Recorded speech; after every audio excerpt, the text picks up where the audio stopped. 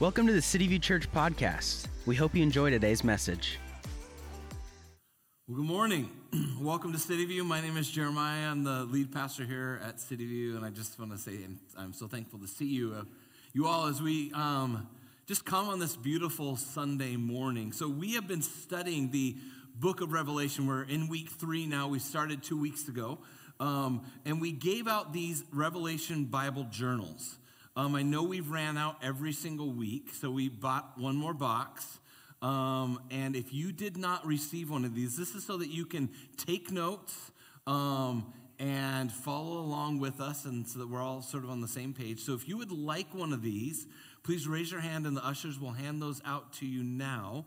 So if you're not, like, if you're just a visitor, like you're leaving or not, we only have a limited number of these. Just so you know, I've ordered 200. These are our 250th. I'm only giving first service a very few because you guys take all of them every week. Second service is like, I didn't get one. I'm like, sorry, first service took all of them again. So I saved a whole nother batch just for second service so that I don't have to tell them the news of you guys. But I'm thankful. It's really cool. It's been really fun for me to see how many people are following along. And last week I had somebody come up to me and say, thank you so much for helping me know how to write and take notes. And it's helping me even grow in my walk. So I am excited. I'm glad we can give these out to you guys. And it's just been fun. So we are in this series. We've titled the first 4 chapters. We've titled it A Thriving Church. What does a thriving church look like? As we look at chapters 1, 2, 3, 4, and 5. And as we dive into what a thriving church looks like, the last 2 weeks we dove into Revelation chapter 1, and we broke that into 2 weeks, and we saw that a thriving church, the first thing it does is it focuses on Jesus. That's what a thriving church does. And then over the next 4 weeks, we're going to be looking at 7 different churches that the disciple, the follower of Jesus, John, he writes specific things to that they need to work on in their lives. 7 different churches. And each of those churches have challenges. They have good things that God has to say. Some have bad things that God has to say. Say, hey, you need to really work on this. But in each of those churches, there's things that we can look at in our own life at what we need to maybe make better or to consider, to change, or to celebrate. As we look at these 7 different churches, there are 7 basic parts to each of these churches. So if you're a note taker, this slide right behind me, you want to write down those things. If you're a slow writer, take a picture right now so that you can write at your speed. We're going to be on this slide for a minute, so I'm not going to rush through it. I'm going to briefly go through it. So there's 7 different churches, and God, as he says this outline to the churches, these are the main points that he's going to say to them. Now, he doesn't say all 7 things to all 7 churches. He says, number 1, number 2, and number 7, and number 5. So he gives them, there's a recipient, there's the speaker, there's the council, and then there is a promise to all 7. But only 5 of the churches, so some of those things only 5 churches get, some all 7 churches get. They don't go in this order for every church. Every church doesn't get them in this exact order, but every church has this content written to them in their letters. Each letter is different. Some are encouraging. You're like, yeah, you're doing a great job. Some are like, they don't get a single positive thing. Some are like, you're just a hot mess and you need to work on a lot of stuff. But in each of these churches, there are things in each church that we can apply to our own lives. The first thing that we will see in these churches is there's a recipient. There's a specific church that is written to. The second thing you will see is that there is a speaker. The speaker is always Jesus. And as each letter is said, as the statement about Jesus, it's going to be a little different each time, but it's always going to speak to his power, his glory, and who he is. And then there's going to be a commendation or the condition of the church. Not every church gets this, but some of them do. There's going to be a complaint. This is what I have against you. And there's going to be different things that are said. This is the counsel. This is what you need to start working on. Then there might be a warning. This is what's going to happen if you don't change. How many of you ever got a warning before? Anybody ever get a warning? Yeah, imagine getting one from God himself, which we will get. If we don't read this and we don't receive this, be careful. Because the thing in each of our lives, there are those moments where God is trying to get our attention, and if we don't pay attention, consequences come. And so there's warnings for us too as we study this. And then the final thing, the seventh thing, is there's a promise. Each church receives a promise of what God's going to do in their lives. So each church does not receive each part. These are the basic parts, as I said. But each church and our lives are all under attack every single day. They're under attack with distractions, under attack with temptations. They're under attack with things. So each church is under attack, but each of our lives, there's constant things trying to get our attention, trying to get us to walk away from things we love, people we love, the Jesus we love. We're all tempted all the time with so many different things. But in each of these letters, the focus that God wants them to get is that focus on Jesus. Jesus has promises for us. Focus on Jesus. He has so much for us. As I was studying the book, these two letters to the two churches we're going to look at today, one thing that I really want you guys to know is the only way that you will stand strong when times get hard is when you stay close to your first love. Because times will always get hard. They will get difficult. Pressures of life will come. And we're going to learn as we look at these two different churches, they're very different, that the only way the second church stayed strong was because they stayed true to their love. Let's pray and we'll get started. Heavenly Father, thank you so much for your word this morning. Thank you for your faithfulness and your goodness and your just favor in our lives. And God, I ask that you would encourage and bless us, Lord, today. God, that we would receive from your word what you have for us. Lord, that we would hear from you. And God, that you would just have your way with us. God, if we've walked away from our first love being you, then Lord, I pray that you would bring us back. Lord, if we're going through the trials and worries of this world right now, and we just need reinforcements, God, remind us. Jesus, I thank you that you are a good, good God to us as we prayed today and as we sang. Lord, I pray for my friend Tyler as he launches Cross Church El Mirage today. Speak through him, Lord. Lord, speak to the people of El Mirage and those that you are bringing. God, I pray for great fruit there. God, I also pray for Journey Church as they continue their building initiative. God, bless them with land. God, I pray that you would grant them favor with some landowner in North Peoria. God, I pray that somebody who owns land would give it to them. Lord, that you own all of it. So, Lord, we pray your kingdom come, your will be done on earth as it is in heaven. Lord, bless us here at City View. In Jesus' name, amen. All right. Revelation chapter 2, verse 1 today. Let's go. You guys excited? Because I am. How are you guys liking Revelation so far? You guys liking it? Okay, good. We'll be in it a long time. It's 22 chapters long. There's a lot to go through, so we'll be in it for a while, till like the end of May, beginning of June-ish. Revelation 2, verse 1.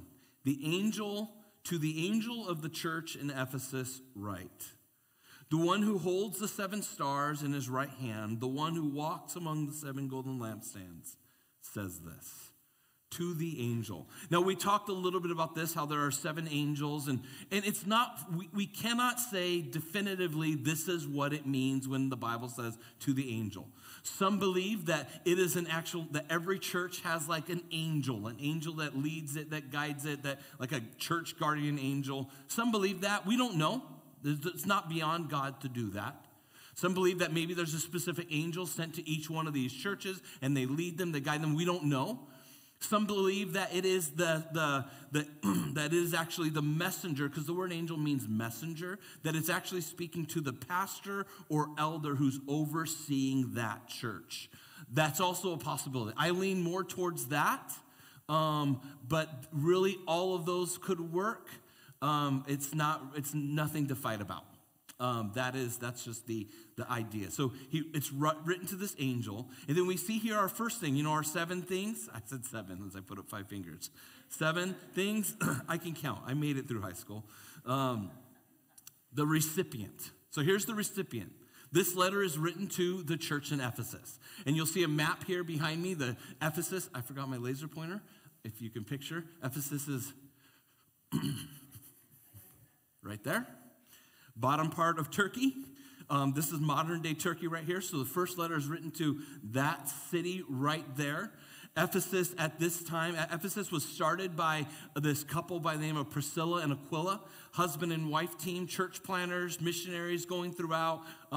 Pretty cool to see that. They go into the city, they start a Bible study there, and this church becomes a powerhouse of a church. Huge, influential church in that area. And during this time, they were the biggest, most influential church there in this region. Paul preached there multiple times. Timothy was there. John actually was there at a time. Apollos was there. They had a lot, it was the place where big name speakers came, where pastors and all these guys, they had a huge influence there. It was also the main center point for this worship of a goddess named Artemis. And that worship of her was more of a sex kind of worship, where there was over 1,000 different men and women prostitutes. So you've got this huge Christian impact, and then you've got this huge worldly impact in this city. Now, for those of you who go to Belong groups, you are going to dive deeper into these churches for the next 7 weeks, correct? So if you're not in a Belong group, I'm not going to dive deep into each of these churches. We're going to go and we're going to talk about them, but there's going to be way more conversation that's going to happen in those. So I want to encourage you, get into a Belong group. Don't miss out. Colin and Bree, who helped me lead, I'm sending him notes as I'm going, hey, I'm not going to talk about these cool things that are happening. And there's cool things that he got notes that he's already studied. You're just going to miss out. So if you don't go, bummer for you. The speaker, I'm not going to tell you who it is because you have to go to Belong group. Just kidding. It's Jesus. Jesus is the one who holds the 7 lampstands. And these lampstands, as we were told last week, are the 7 churches. These lampstands, Jesus holds these 7 churches in his hands. Now, as we talked about last week, they're not candle stands, they're lampstands. And the reason they're lampstands is the oil inside a lamp symbolized throughout Scripture the Holy Spirit. And when a church is not powered by the Holy Spirit, but when it's powered by self-power like a candle, it soon dies. And we're going to see that this church, Ephesus, that they tried to self-power themselves. We, as our own lives, if we are trying to muscle it up and make our Christian life work in our own strength, we will run out. We must be powered by the Holy Spirit. We must be filled with the Holy Spirit. We can't, this life, I was talking to a friend of mine, so yesterday we hosted a funeral for a mom who was murdered by her husband. And I was texting my friend who is doing the service here, Randy, and he and I were talking back and forth, and I go, I don't know how people get through that when they don't have Jesus. I'm watching 4 sons. One of the sons witnessed it. This mom had 4 sons. And I'm like trying not to, you know me, I don't cry that much, but in those kind of situations, I'm trying to hold it together. I'm like, these, in one day, in one moment, they lost their mom and dad because the mom was murdered, the dad killed himself. One moment. And I told Randy, my friend, I go, I don't know how people get through this life without Jesus. We struggle, we muscle it up, we get through, we get tired, we get frustrated, and so many times these kind of things happen. Or we get addicted to other things, or we fill up our lives on other things, but at some point we run out. And when you are trying to fuel your life on your own, you will run out. And so God he is holding the 7 churches, meaning he holds them accountable. He holds the leaders accountable, and he's the one in control. Verse 2 and 3. I know your deeds and your toil and your perseverance, that you cannot tolerate evil men, and you put to test those who call themselves apostles, and they are not. And you found them to be false. And you have perseverance and have endured for my name's sake and have not grown weary. This first phrase here, in verse 2, I know, that's said to every single church. God says, I know.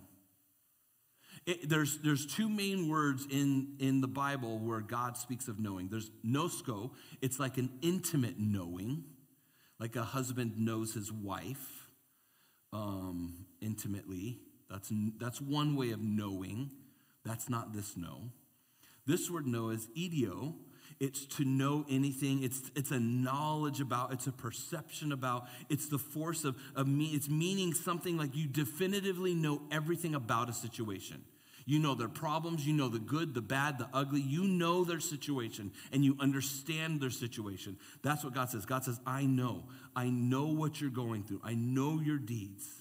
This is stating that the Lord has full and complete knowledge of the church. He knows everything that there is to know about them. God knows us too. He doesn't just know idio about you, but he knows gnosko, which means he knows intimately everything that's going on in your life. Your God knows you. He knows your struggles. He knows your worries. He knows your concerns. He knows you. Here's the command. He says to them, I know your deeds, your toil, your perseverance, that you cannot tolerate evil men. He says, you put to test those who call themselves apostles, your commendation, not command, sorry, who call themselves apostles and they are not, and you found them to be false. The commendation, this church, they were a work hard kind of church. They were a serve much kind of church. They reached their community. They studied God's word. They guarded the truths of God's word. All these things are great. They worked hard. They served. They were givers. They studied. They knew God's word front and back. They could defend it. They could fight for it. They were apologists. They were like the perfect kind of church according to what we look at when it comes to metrics. Paul warned them early on in the book of Acts. He said, be careful. Wolves are coming in, and they're going to try to distract you from following God's word. They're going to try to distract you from truths. And so they fought hard on making sure they knew the truths of God's word. They were great with spiritual disciplines. They woke up early in the morning. They got to church on time. They didn't miss a Sunday. Everybody in the church served. Everybody in the church knew God's word. Everybody in the church sang. Everybody in the church did all the things that if you said, this is what a good Christian looks like, they did all those things. They were a great-looking group of people. If you were to go to this church and look at their social media page and look at their website, you would think they've got it together. They're serving their community. They're doing great things. You just look at them. But once you sat down in a service, once you went to church, if you were an outsider coming in, you would sit there and you go, but something's off. Something doesn't feel right. You couldn't quite put your finger on it. You couldn't quite figure out what it is, what makes this church not sit well with you. You would hear the word taught, and maybe the pastor might come out and he might call out sin, and he sounds like he's a great influencer. Like, man, this guy can really talk. Have you ever been to a place like that?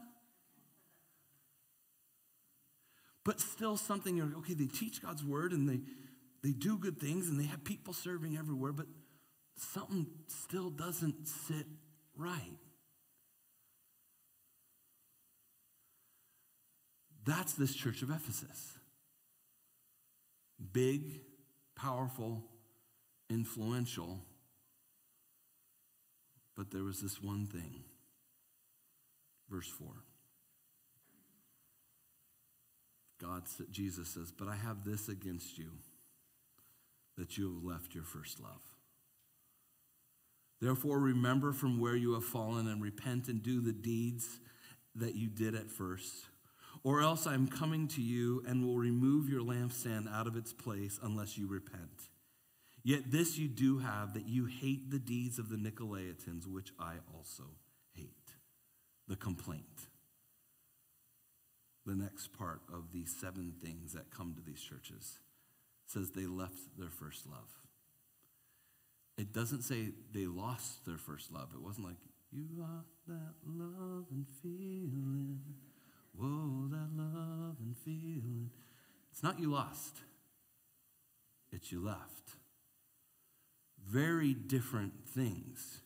When you lost something, when you lose something, you don't know where to find it.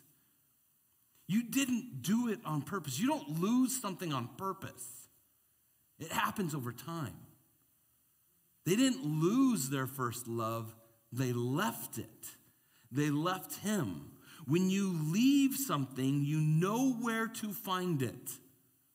You did it on purpose.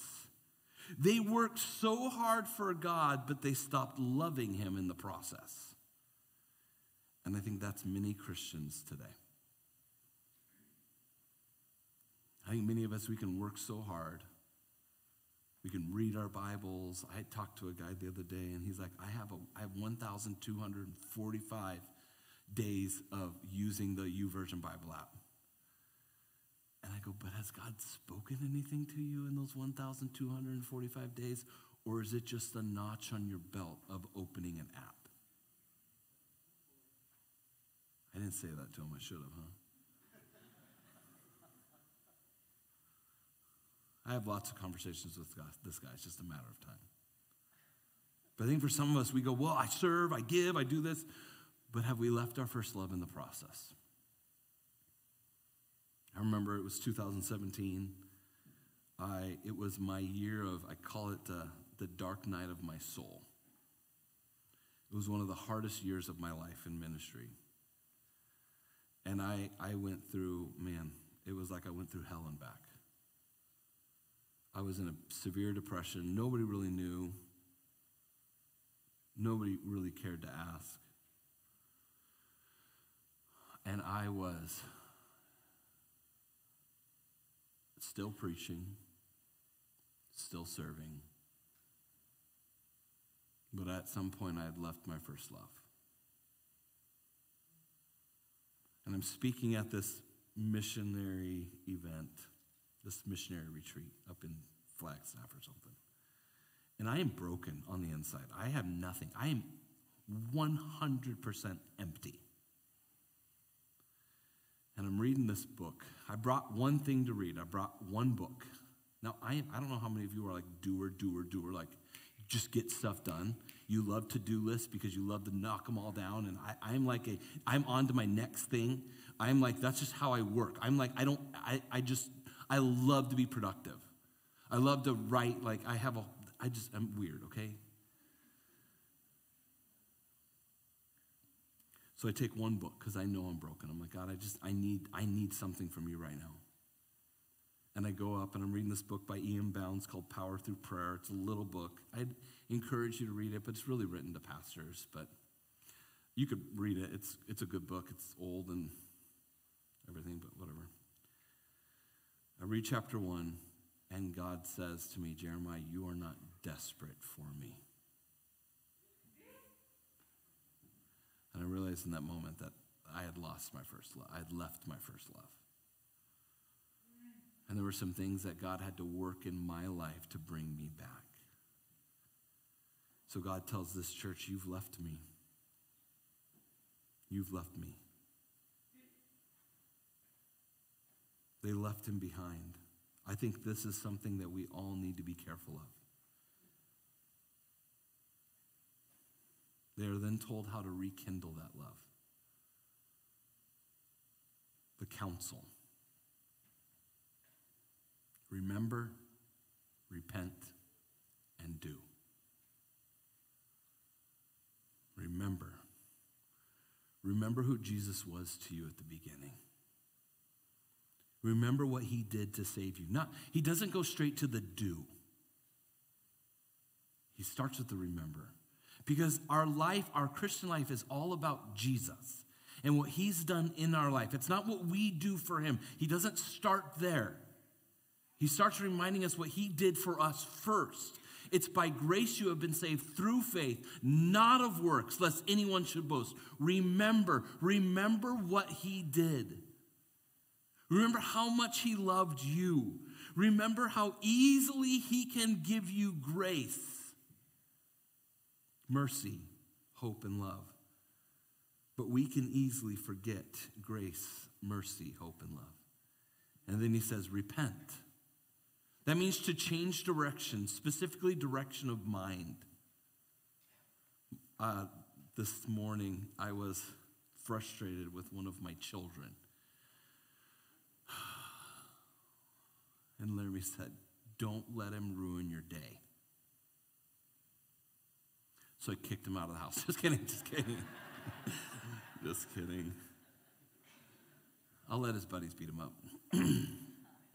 Take care of him, okay? But Laramie said, don't let him. So what I had to do was repent. Change the way my mind was thinking.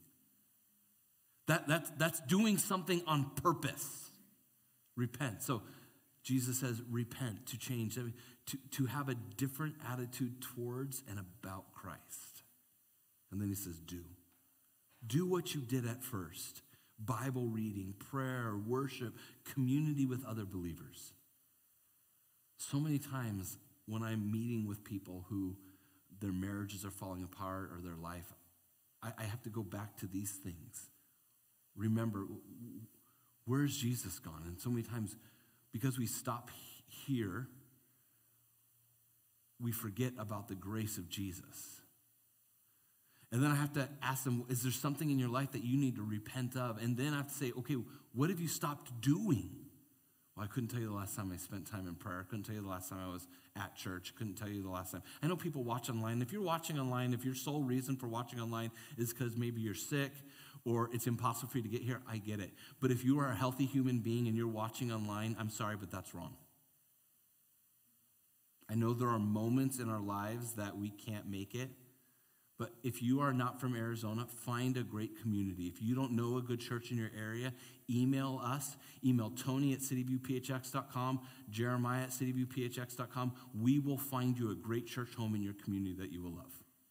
Because community is necessary. And then God gives them the warning. If you don't change, he says your lampstand will be removed. Yeesh. And then there's this point about the Nicolaitans. Some of you are like, okay, what are the Nicolaitans? Go to Belong Group, I'm not telling you. I'm not going to give you any info on that. We're also going to talk about them in a couple weeks because they're also mentioned to another church. Verse 7. He who has an ear, let him hear what the Spirit says to the churches. To him who overcomes, I will grant to eat of the tree of life, which is in the paradise of God. He who has an ear. This specific statement that's said to almost all the churches, he who has an ear, God is saying, any of you who read this, not just to the churches, anybody who has an ear, which we all have at least one in here, anybody who has an ear, listen to the message to these churches. Because these letters were circulated throughout the region. That's why we have it today. We have it because people shared this note. You guys know, have you ever gotten those emails that says share this and 10 people will be blessed? This is the beginning of that. It started with God's word and then people copycatted it and then they're all going to hell for doing that. That's jokes. But for real, like, this is the first time that was done. Share this, and a blessing will be for those who read, for those who hear, for those who do. He who has an ear. And then the promise. To him who overcomes, you will be given fruit from the tree of life. Which the first time you hear about it is in Genesis. And then we hear about it again in the book of Revelation. This tree of life speaks of eternal life, meaning life with Jesus. Now to the church of Smyrna. And to the angel of verse 8, and to the angel of the church of Smyrna write, the first and the last, who was dead and who has come to life, says this. Now let me tell you guys, there's so much more that could be said about the book Church of Ephesus. Every single one of these churches, we could spend a whole sermon, a couple weeks on. That's why I want to encourage you, go to Belong groups. The questions are amazing. The conversations are great. You don't want to miss Belong groups, because when we start diving into these churches this week, you will be encouraged and you will see and learn more things. So make sure you bring your journals. But I wish there's so many more things I want to share, but I'm not going to. Sorry. The recipient, the church at Smyrna. Could I have my map back of where it is? So the church at Smyrna is about 35 miles from Ephesus. So you got the next church 35 miles away. That's about from here to Queen Creek or so. I think that's about 35 miles away, isn't it? Something like that? Somewhere, yeah? So that's the church of Smyrna. They are a strong church. They are surrounded, though, this church, they are a strong church. They're a strong church in their faith. But the city that they're in is focused on emperor worship. They worship the Roman emperor. So whoever was the emperor at that time, they were so focused on worshiping their ruler. Very similar to our country today. We don't worship our current one, but man, we sure worshiped our last one. And I know some of you love presidents. And I think as we prayed this morning for Biden, like, we do need to pray. But if our worship, our shares, our likes, the things we post, if they focus more on a president than they do on Jesus, we are dangerously coming close to emperor worship like the city of Smyrna. I know we want and I know we love our country. I love my country. And I come from where my dad was as an immigrant. He was born in Nazi Germany during that whole regime. My family has been raised to love my country, but I love my Jesus more. When my dad and his family came over from Germany, they brought a Bible, or they left the Bible there, bought a new Bible here. They brought Jesus with them. It's because of their faith that they got in Germany that I'm able to preach here today, okay? I'm not saying anything bad about our country. Do not take me that way, but I just want us to be careful not to become emperor worshipers and forget Jesus in the process. This church was focused on Jesus. The speaker to this church, Jesus. He's titled himself the first and the last. That means he's eternal. He was part of creating all things. That's what Jesus is saying when he says, I am the first and the last. He says, I was dead, meaning referring to he died on the cross. And then he says, and I have come back to life, meaning I rose again. So that's who Jesus is. He says, I am the first and the last. I was dead and I came back to life. He wants to make sure that everybody knows who's stating these things. So each letter to the church, he wants them to know, this is not from John. This is from me. I am telling you what you need to know. Jesus is making sure they know he's talking. Verse 9, I know your tribulations, your poverty, but you are rich. And the blasphemy by those who say they are Jews and are not, but are of the synagogue of Satan. Again, we see that Jesus says, I know, I get you. He says that to every church, and he says that to every single one of you today. I know some of you might feel forgotten. You might feel like Jesus doesn't know you. You might feel like God doesn't get you. But I want you to know today that Jesus knows you, understands you, loves you, and he will never stop pursuing you. That's who Jesus is. I know. The commendation. This church stood strong. They stood strong in hard times. The church was poor. because of the decisions they made to not worship the emperor, they lost influence, they lost jobs, they lost money.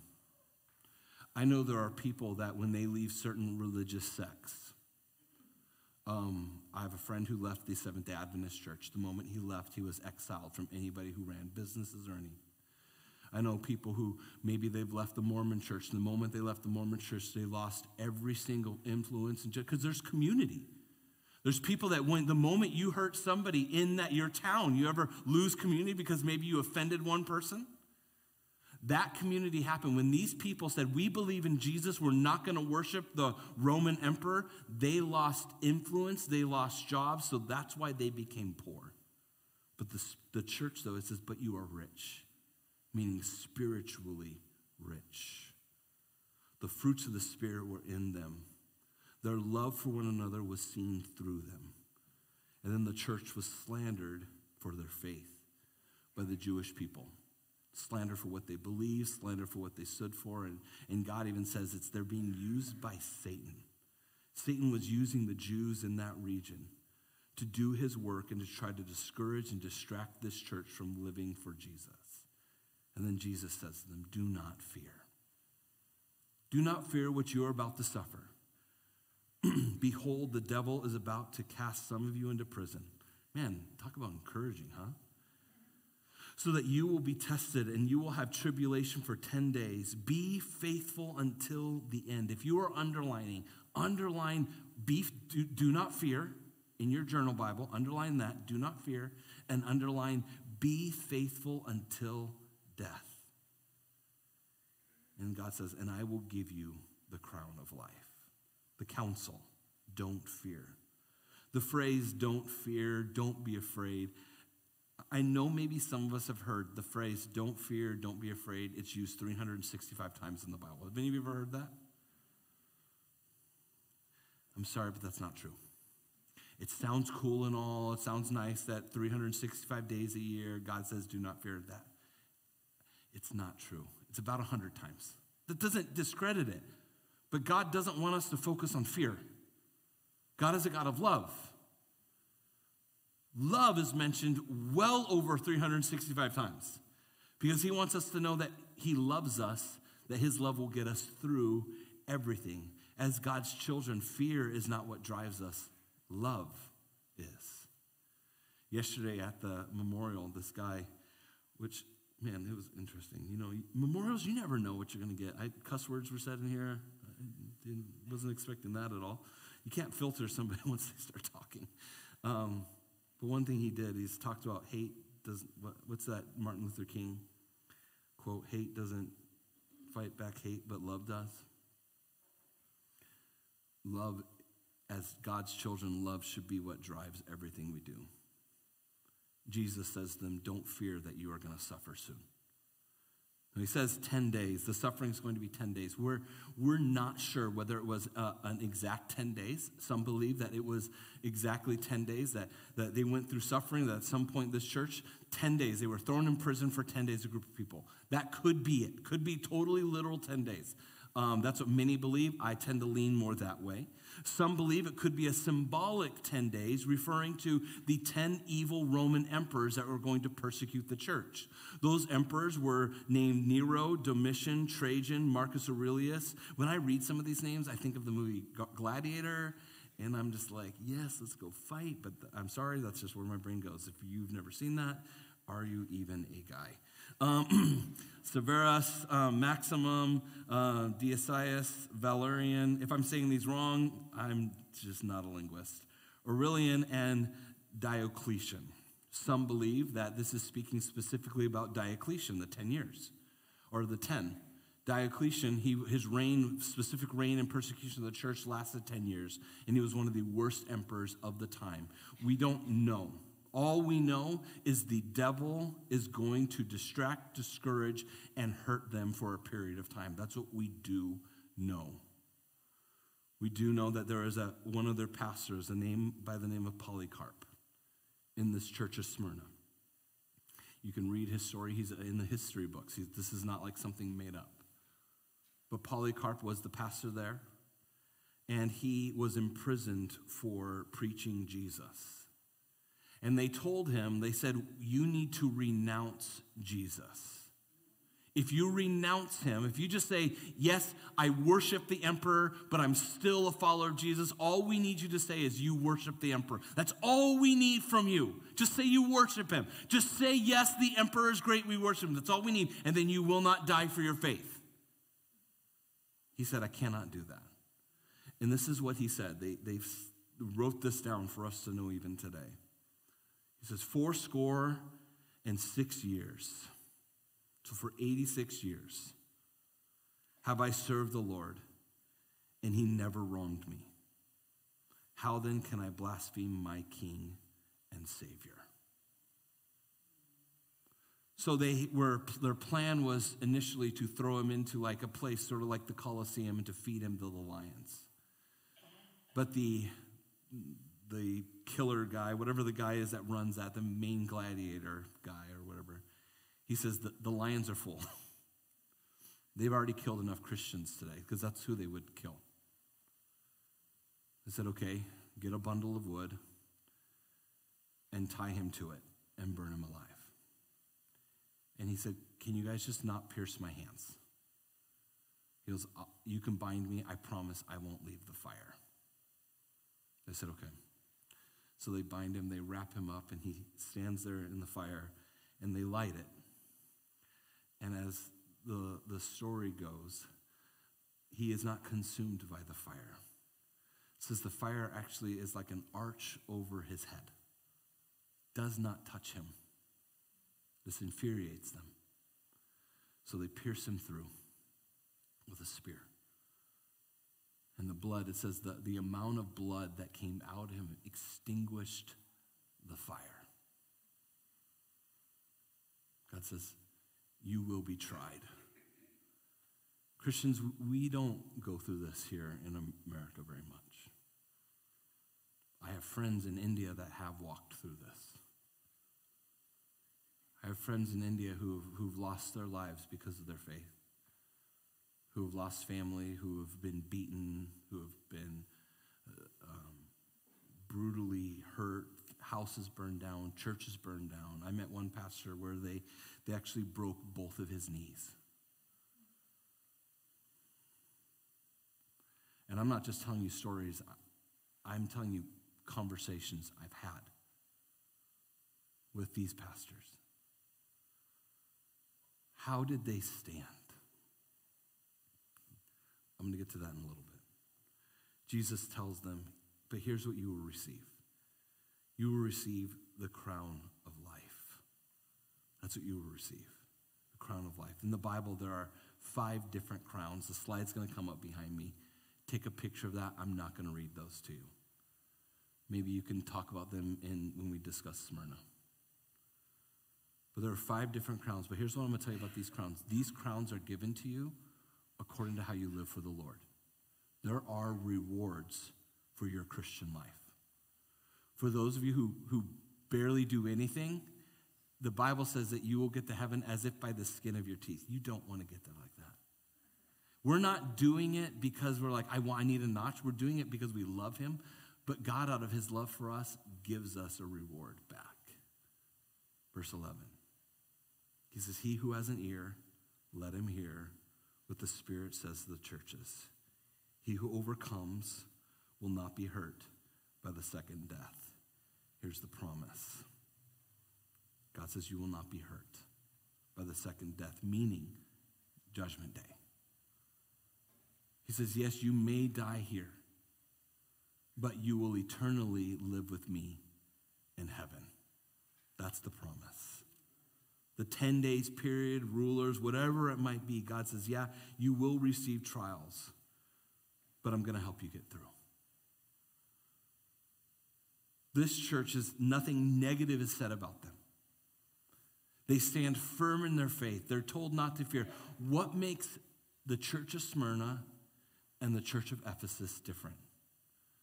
The church of Ephesus was so focused on making sure they did everything right that they missed out on Jesus while they were doing it. The church of Smyrna was so focused on making sure that they loved Jesus first that all their works just came out of an overflow of their love for him. Because they loved him, they went to church. Because they loved him, they read his word. Because they loved him, they prayed. Because they loved him, they worshiped. Because they loved him, they loved their family.